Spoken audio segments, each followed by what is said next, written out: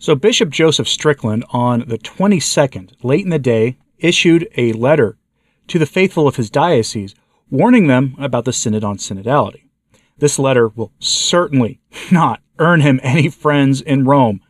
That apostolic visitation that he underwent recently will, when combined with this, may cost him dearly because of the things he says in this letter. He has nothing very good to say about the Synod on Synodality. In fact, by now, by the time you're seeing it, if this hasn't caused a lot of the Catholic outlets who have been going after him that I reported on earlier this week and last week, if they aren't going after him by now, they will shortly. So I'm going to read to you this letter in full, and then I'm going to talk about it a little bit at the end. The letter isn't terribly long. It's worth your time, and Bishop Strickland is doing us a great service by writing this letter. Dated August 22nd, 2023. Dear sons and daughters in Christ, may the love and grace of our Lord Jesus Christ be upon you always. In this time of great turmoil in the church and in the world, I must speak to you from a father's heart, in order to warn you of the evils that threaten us, and to assure you of the joy and hope that we have always in our Lord Jesus Christ. The evil and false message that has invaded the church, Christ's bride, is that Jesus is only one among many, and that it is not necessary for his message to be shared with all humanity. This idea must be shunned and refuted at every turn. We must share the joyful good news that Jesus is our only Lord, and that he desires that all humanity, for all time, may embrace eternal life in him.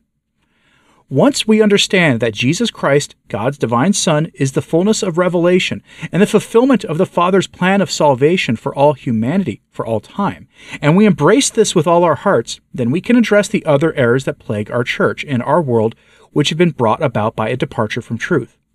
In St. Paul's letter to the Galatians, he writes, I am amazed that you are so quickly forsaking the one who called you by the grace of Christ for a different gospel. Not that there is another. But there are some who are disturbing you and wish to pervert the gospel of Christ. But even if we or an angel from heaven should preach to you a gospel other than the one that we preach to you, let that one be accursed. As we have said before, and now I say again, if anyone preaches to you a gospel other than the one that you received, let that one be accursed. See St. Paul's letter to the Galatians, chapter 1, verse 6 to 9.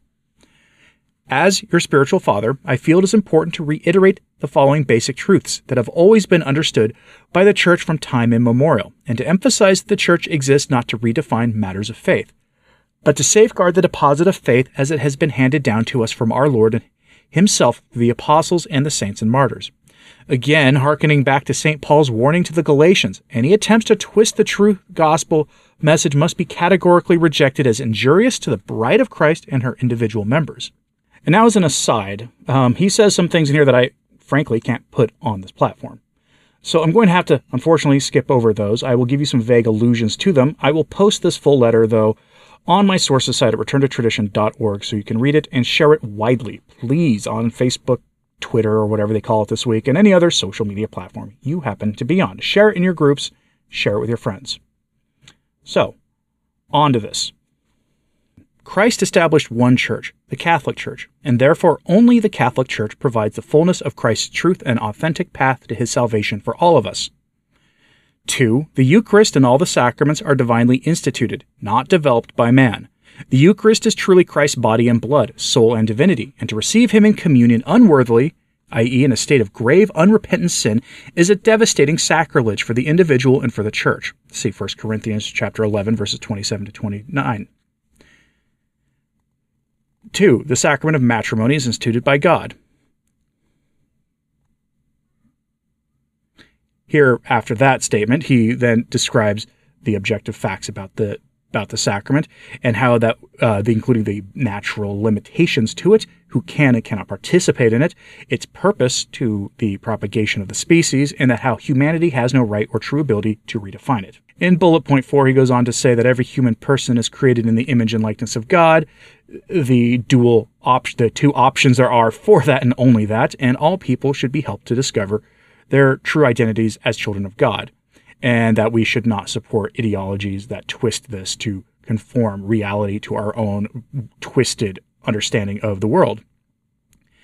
And then he says, number 5, activities of the flesh outside of marriage is always gravely sinful and cannot be condoned, blessed, or deemed permissible by any authority inside the church. 6. The belief that all men and women will be saved regardless of how they live their lives, a concept commonly referred to as universalism, is false and is dangerous, as it contradicts what Jesus tells us repeatedly in the gospel. Jesus says we must deny ourselves, take up our cross, and follow him. He has given us the way through his grace to victory over sin and death through repentance and sacramental confession. It is essential that we embrace the joy and hope as well as the freedom that comes from repentance and humbly confessing our sins. Through repentance and sacramental confession, every battle with temptation and sin can be a small victory that leads us to embrace the great victory that Christ has won for us.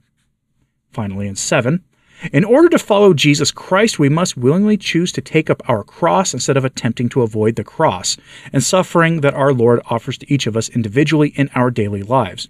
The mystery of redemptive suffering, meaning the suffering that our Lord allows us to experience and accept in this world, and then offer back to him in union with his suffering, humbles us, purifies us, and draws us deeper into the joy of a life lived in Christ.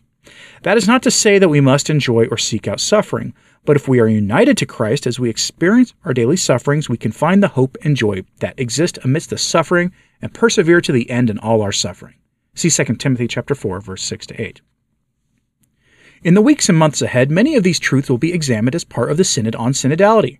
We must hold fast to these truths and be wary of any attempt to present an alternative to the gospel of Jesus Christ, or to push for a faith that speaks of dialogue and brotherhood, while attempting to remove the fatherhood of God.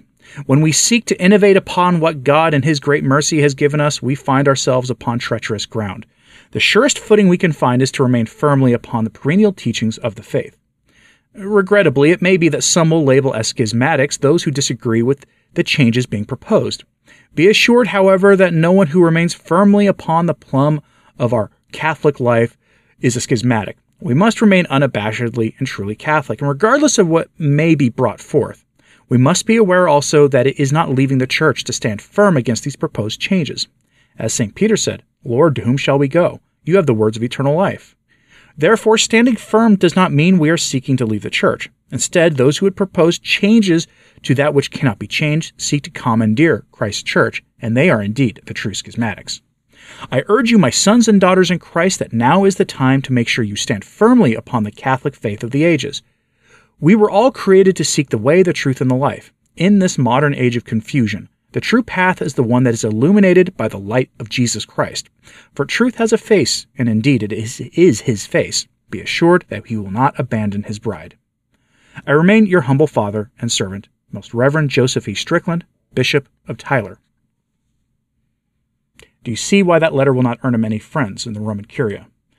He is essentially warning people that the Synod on Synodality is dangerous and could very well lead to true schism, and it could lead to unthinkable things happening in the Church. And this is not news per se, because we have been saying this for months. Not just me, but virtually anyone who is honest enough to take an honest reading of what's going on with the Synod, actually cares about the faith, thinks the Church has been right since its inception, and that understands that what was true yesterday and today cannot be changed, and that what is true remains true forever. Those who understand that will not accept what the nonsense the Synod on Synodality is peddling in the name of the Catholic faith. And that, with that understanding, we should thank Bishop Joseph Strickland for writing this letter to the laity, and I want to thank the person who sent this to me. It is greatly appreciated. They have sent me good things in the past before, and they are not somebody who is going to give us a bunch of fake things to put out there. So, I'm curious what you thought of this letter, though. So, let me know in the comments. What do you think will come of it? Do you think I'm right that this is probably going to cause him problems? Anything he says at this point that isn't just full-throated support of Francis Church is going to cause him problems? Or do you think that this is because a lot of the language he uses is mild, that he is going to be okay? I'm curious what you have to say, so put it in the comments, please, and like and subscribe if you haven't. It does help. As to sharing this on social media, that helps too.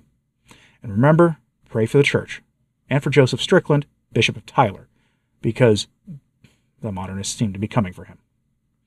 I'm Anthony Stein. Ave Maria.